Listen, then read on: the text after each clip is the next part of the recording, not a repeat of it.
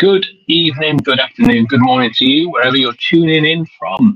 Welcome to the first of our 2024 Neurology Journal Club webinars. In these sessions, as many of you know, we invite a rising star of the profession to discuss their recent publication and bring it to life in their own words, giving you a chance to ask questions about the study as well at the end. I'm Simon Platt, and my colleague pulling the technology strings behind the scenes here is Dr. Laurent Grossi. We are very grateful to Hallmark Veterinary Imaging for their sponsorship of this session. And today, we are honoured to welcome Dr. Thanis Liatis. Please tell me I've got that very close. I apologise if not. Who tells us to call him Thanis. So that makes it easy on me. I think he's been kind on me. And Thanis is going to discuss his paper today on non-intentional head tremors in dogs. So let me just introduce Thanis to you. Thanis graduated from Aristotle University of Thessaloniki. Is that okay? Is that close? Excellent. Fantastic. Okay. In Greece in 2015. He did a one-year internship in small animal internal medicine at his alma mater. He then moved to the UK, working as a general practitioner, and then did his neurology internships at Dick White Referrals, University of Glasgow, University of Edinburgh for over 2.5 years. And he is currently a third-year resident in neurology and neurosurgery at the Royal Veterinary College in London. So shout out to the team at the RVC in London there. So welcome, Thanis. Thanks very much for giving up your time this evening. We're really fascinated to hear more about your study. And so I'm going to hand over to you, if that's okay. Many thanks for inviting me. We can see the presentation now, Thanis. Can you? Perfect. Perfect.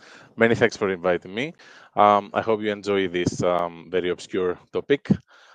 So the title of the talk today is Idiopathic and Structural Episodic Non-Intentional Head Tremor in Dogs. It's a retrospective study. We will start with a clinical sign. So this is a distinctive neurological sign with a specific phenotype. As you can see, and or as you know already, it occurs intermittently, mainly at rest. Doesn't get worse when aiming at an object. Actually, sometimes might stop when aiming at an object, which is completely contrast to the intention tremor that we know. And it can be directional, vertical, rotatory, or horizontal.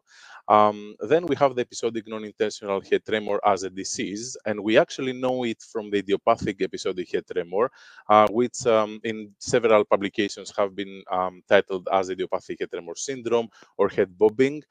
This is a disease that we see in specific breeds that they are overrepresented. For example, we might remember Dobermans or we might remember Bulldogs. These studies have already suspected the potential genetic background, although it's not proved yet. And then there are 2 case reports that they have found this acute onset episodic head tremor at the same time with other neurological signs in dogs with a pituitary mass. This study was having a name to describe the signalment, semiology, MRI findings and outcome of dogs with the sign of episodic head tremor. We hypothesized that the dogs with lesions affecting the middle cranial fossa, including thalamus, interthalamic adhesion, and ventricle, or mesencephalic aqueduct, could manifest a structural episodic head tremor. This study, as I said before, is a multi-center retrospective study, starting from 2010, ending 2022, had an ethical approval. The inclusion criteria was complete medical records, clinical features consistent with episodic head tremor, with the features that we mentioned before, and MRI of the brain in all of the cases. The statistical analysis was mainly descriptive, having univariate and multivariate analysis as well. So in the first group with idiopathic episodic head tremor, we had 71 dogs, 59.1% males, 40.8% females. The median age at onset of the neurological signs, which actually was the episodic head tremor in that case, was almost 2 years old. Breeds that overrepresented were English Bulldogs and crossbreeds, but actually there was a variety of multiple breeds after them. Neurological exam was unremarkable, with a little asterisk that some of the dogs, 4 of them, came to us because of idiopathic epilepsy and epileptic seizures, and therefore they had postictal signs at the time of the examination. However, based on history and video recordings, episodic head tremor was a historical finding at them.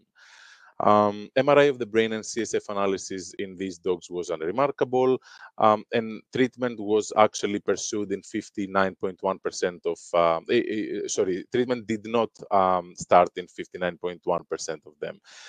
All dogs survived to discharge, and 80%, actually 8 out of 10 of the owners that responded in their survey, reported that by the time the episodic head tremor decreased or completely ceased. The quality of life in these dogs was reported as excellent for all of the owners that responded to the survey, between 9 and 10 out of 10. In the second group of the structural episodic head tremor, we had 29 dogs, 55.2% of males, 44.8% of females. The median age at onset of the whole bunch of neurological signs was almost 7 years old. The breeds that were overrepresented were French Bulldogs and crossbreeds, but as I said, similarly to the other group, there were a variety of breeds after the crossbreeds. The neuro exam was important because 93.1% of them had accompanying neurological signs, including abnormal mentation, which was the most common, then postural reaction deficits, cranial nerve deficits, circling, and paresis. Interestingly, 2 dogs had episodic head tremor as the only sign. However, they developed accompanying neurological signs later, around 15 to 30 days after the initial presentation. And in none of the structural episodic head tremor dogs, the episodic head tremor had been reported previously in the history. So it was like one of the clinical signs that manifested along with the other neuroscience for which the dog presented to us. Feature-wise, I have to pay attention to the fact that the phenotype was completely identical between the idiopathic and the structural groups. Actually, 68.2% of the idiopathic and 82% of the structural, the tremor could be distracted by calling the dog or showing a little toy or something like that. In both of them, there was a direction. The most popular ones were horizontal and vertical in both groups. Rotatory or changing directions was a bit more rare. In most of them, the consciousness was present, and in the rest, the owners were unsure. The main difference between the groups was that the episodic head tremor was reported more non-progressive as per frequency in the idiopathic group, whilst for the structural group, the owners mentioned that it was more progressive as per the frequency. And in the idiopathic group, some triggers like stress or exercise were mentioned, whilst none of triggers were reported in the structural group. Here we can see some features of the phenotype. We can see the episodic head tremor that can be distracted initially by putting the hand on the head.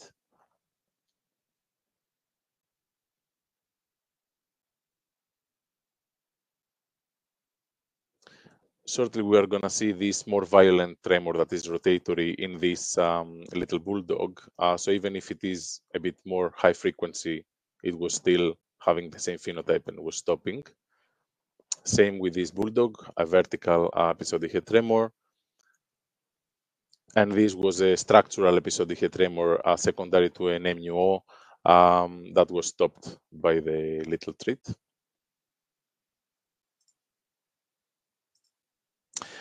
Then we found, we did the MRI as well in this group, and lesion localization was consistent with the middle cranial fossa lesion, 51.7%, the most common, followed by multifocal, with 75% of them including the thalamus, cerebral cortex, 10.3%, brainstem, 6.9%, and fourth ventricle, 3.5%.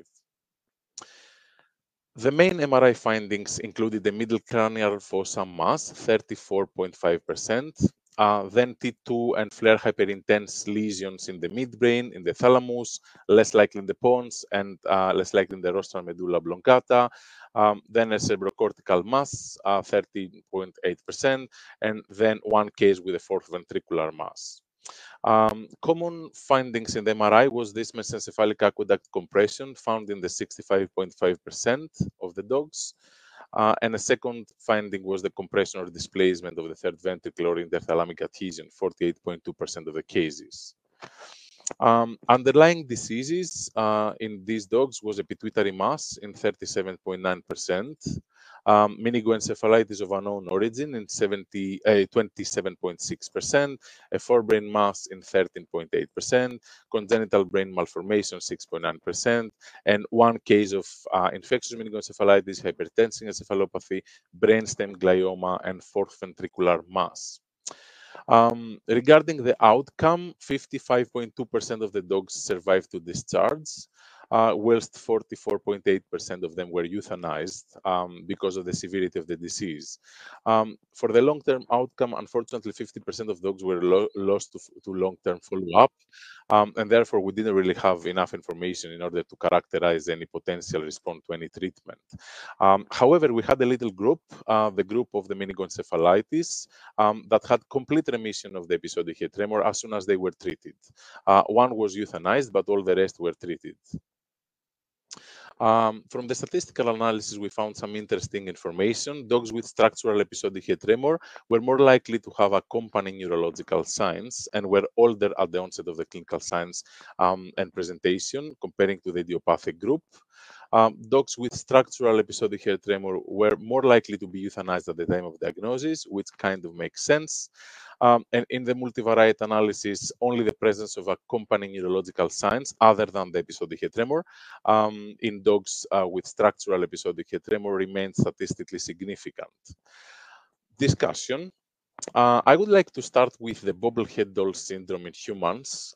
This is a very interesting disease of humans, especially children, which is characterized by obstruction of the communication between the third ventricle and the mesencephalic aqueduct. Multiple etiologies have been blamed for this, but the most common in babies is the third ventricular or suprasellar arachnoid cyst. Also congenital aqueductal stenosis, communicating hydrocephalus, rare cases of malfunctioning shunt or ventricular tumors have already been reported as well in humans. We can see here a video from this particular paper. Obviously, the phenotype doesn't share 100% the same phenotypic features with dogs, and it varies among children. And here we can see the third ventricular cyst. So the pathogenesis of the bobhead doll syndrome is quite unknown. There are three scenarios. One potential theory is imbalance of the CSF flow at the third ventricle, which potentially could cause compression of the dorsomedial red nucleus and dentatorubrophthalamic pathways. A second theory would be a medial thalamic compression, which could lead to medial dorsal thalamic nuclei dysfunction. And then the third theory that could be just a movement disorder because of basal nuclei and dysfunction. And this is based mainly on the fact that sometimes this can be, the head tremor can be seized by volitional activities. And speaking for humans. So the question is what happens in dogs? Actually, in the idiopathic group, we have found nothing, nothing at least structural in the MRI.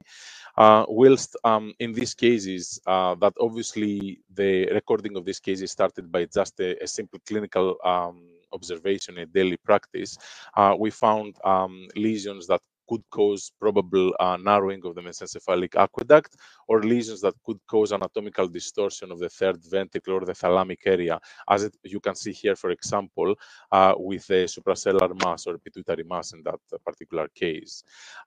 Is the episodic head tremor the same as the bobblehead doll syndrome? We cannot know 100%. It's very difficult to make correlations between diseases in humans and dogs. So something to point out is that the bobblehead doll syndrome has a lower frequency, and is interestingly, idiopathic cases have not been reported in literature.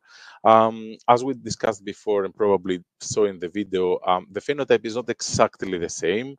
A question that we really had during this study is that, are we missing something in dogs with idiopathic episodic head tremor? Something like a little tiny arachnoid diverticulum that we are missing that could be breed related? We cannot know at this point. It's important to be aware of other abnormal head movements in clinical practice. For example, geriatric head myoclonus that can be seen in Cavalier, King Charles, or other aged dogs, intention head tremors that can be seen in cerebellar disease, dystonic head tremor that was recently reported along with paroxysmal dyskinesia, focal epileptic seizures, or even other more rare movement disorders. The limitations of this study was the fact that it was a retrospective one. There was non-standardized diagnostics or treatments for all the cases throughout the multiple referrals. There were few cases to follow up, lack of video footage from all the cases, incomplete characterization of the tremors within the records, especially the older records, and obviously it is impossible to clinically prove the cause-result relationship. So for me, the take-home message would be just to remember that there's a characteristic phenotype of the episodic head tremor, non-intentional head tremor, which is almost the opposite from intention head tremor. It could potentially serve as neurolocalizing tool, potentially indicating, along with other neurological signs, a potential involvement of thalamus or mesencephalic aqueduct. And the importance of this particular study regarding the structural group, I would say, is that older dogs and dogs with accompanying neurological signs were more likely to have structural episodic head tremor, and therefore this group would potentially lead us to consider neuroimaging. Whilst in contrast, if we will have a very young dog that is very well known of a represented breed, we don't have to push the owners for an MRI of the brain, although we can always offer it. I would like to thank all the commando team from all over Europe, in that case, that helped with the study. Without them, we wouldn't really be able to do that. And you can find the study online in the JVIM, and you are more than welcome to go for questions. Thank you very much. Thank you very much, Thanis. It was excellent presentation. Let's start with some questions. If you have any question, please post them, but there is a couple at least to consider. The first one is from Cecilia, which is an excellent question, I think, because it was a practical question. You know, on the dog with this kind of phenotype, when will you advise the owner to consider further test? What will be, you know, your guidance to the people listening to us? I think nothing is black and white, so I cannot say a big rule for all the population. I think it's case-by-case assessment. The important conclusion, as I said, is that it is important to gather all the clinical features. For example, I would really take into account the accompanying neurological signs. If the dog has like other, for example, thalamic or forebrain signs at the same time with the onset of the episodic head tremor, and is an older dog, I would possibly consider neuroimaging. It's important to remember that a little minority of the dogs presented with just episodic head tremor were misdiagnosed as idiopathic, and in 1 month they came back with other signs. So you can always misdiagnose, and then they can come back with more signs. So it's something to keep in mind. So we can offer to any dog, but it's important to keep all the clinical features in the discussion. So in summary, mostly if it's a young dog, no neurological sign, well, you could do imaging. More likely, you're not going to find anything, but sometimes it's what it takes to reassure the owner. And I think you've probably seen it on clinic. And, you know, for a lot of pet owners, having a dog doing that is quite distressing. And sometimes having the reassurance there is nothing on MRI is what they need to accept that, you know, wait and see. If it's an older dog, and especially if you have neurosign, then that's where we should do, you know, further tests. Another question, how many patients with pituitary mass had sign of Cushing disease? If I remember well, only 1 or 2 of them out of the 20-something. So waiting for other question. Do you have any, I mean, for a lot of pet owners, you know, when you've been on clinic, you tell them it's a young dog, so they become very stressed. You know, they've been told maybe it's a seizures, and you say, no, it's not a seizure, it's a tremor. They think of the worst, and you tell them, well, it's unlikely that you find something, but we could do tests and blah, blah, blah. Often what they ask you next The next thing is what's going to happen in the future. And have you follow this case long term to see what is the natural course of the disease? Because obviously to assess if there is any therapeutic, solution, we need to have a good idea of the natural history of the disease. So can you share with the people listening, what have you seen for all these cases as they grow or as they age? Do they get worse? Do they get better? What's happened? I think we have limited proper information. Like, we don't have a lot of prospective studies to go through all the life, like a natural history type of studies in this type of patients. So we're really based on retrospective studies or survey studies. So the number one study that was published was the Cell et al. I think the 2012, that really follows them up, some of them, and the eventual conclusion was that as soon as they get older, the episodic head tremor gets less frequent. And this was what we found in the very minimal amount of owners that we had the response in our study. So I don't think we have enough information, but as much as we have on our hands, probably the idiopathic, they get less frequent as soon as the dog is getting older. Probably similar with other movement disorders. Okay. And I think another question just come through, but along this theme, again, a practical one. So we've covered basically, should you do further tests? And we say, well, if he's young, unlikely we find something. If he's older, it's worth to do. The next question is, do you advise treatment or not? And if you do, what do you suggest? For the drugs, you mean? Sorry, because drugs. Yeah, absolutely. Drugs. Yes, it's a good question. It's always tricky because it follows the same dilemma that we might have in other movement disorders. I think it's a matter of discussion between the vet and the owner regarding what they consider as an acceptable quality of life of the dog. What plays very important role, and it was unmeasurable in the paper, was the violence of the tremors. I think, and this is completely unpublished, like from the cases that we dealt with them, the more violent the tremors were, the more the owners thought that it is a seizure, and it was these cases that they went through MRI and probably the owners wanted to treat. So it plays a role to probably reassure the owners regarding the diagnosis and then how much they consider that this is acceptable. So if the owners would like to go ahead with treatment, some potential treatments that we had given or the literature has suggested was gabapentin, for example. We personally, the majority of our cases didn't have treatment, and some of them that they had was completely a big variety because of the multiple centers. So we had from phenobarbital to gabapentin to levetiracetam. If nowadays, I think we would probably consider first the gabapentin, that is less of a strong anti-epileptic drug, and probably as a second, somebody could think of levetiracetam, as it has been suggested to be used in myoclonic cases. But we don't really have enough evidence that they work. So it's completely... And I think it's probably the same issue as the movement disorder.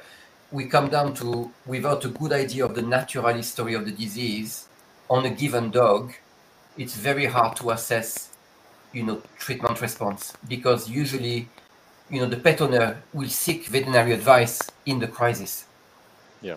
So they may have a lot for a short period of time, and if you happen to give the drug then, and then they go through the quiescent period, you may wrongly conclude that he's responding.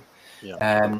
So I think for anyone listening, it's always important to get a good idea of what is the frequency, or if there's any pattern of frequency on a given dog, before you try any treatment, before you may wrongly conclude he's responding when he may not have been meant to have any episode, during this period of time. Also, we see dog having this tremor when they're in a stressful situation. So I remember vividly dog being admitted for internal medicine, coming for something totally different, and then being called by the medic because the dog was doing that.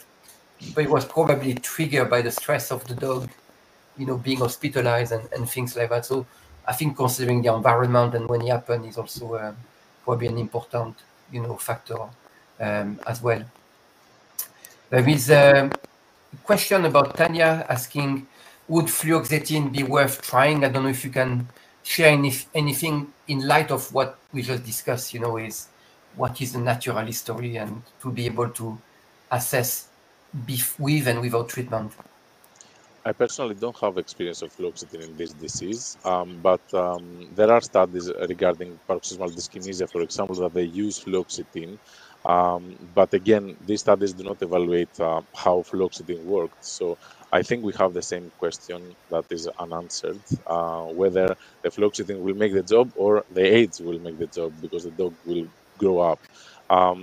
As a general rule, if we consider this as a movement disorder, it wouldn't be wrong to potentially consider it, but I don't really know if it will work. Yeah, and again, it may just take the edge off, if a stressful event, and it's not always, sometimes it's out of the blue, but if there was a stressful, component to that, it may just take the edge off, and that's why they may be non-specifically responding, to that as well.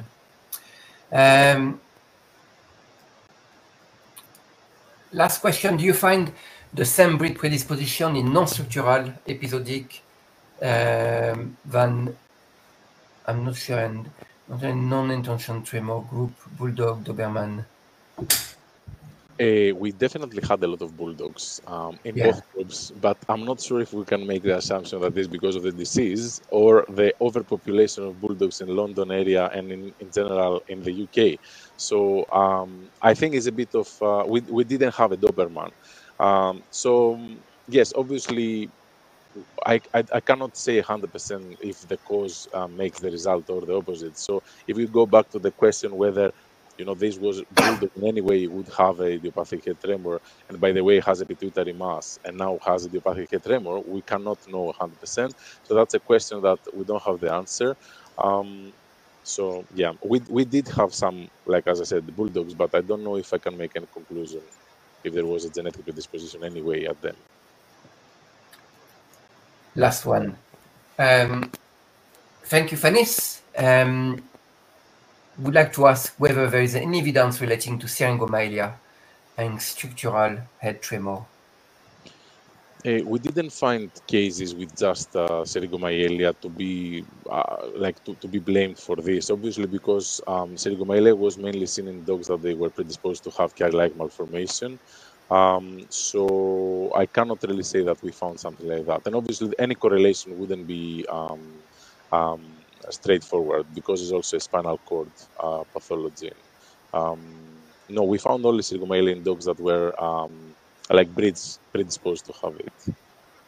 Again, I think that's I voluntarily choose that question because it's also an important take-home message. Is syringomyelia can be seen in, obviously Cavalier, but in another breed. A word of warning not to associate a lot of neurological signs with syringomyelia and wrongly been associated with deafness, facial paralysis, and so on.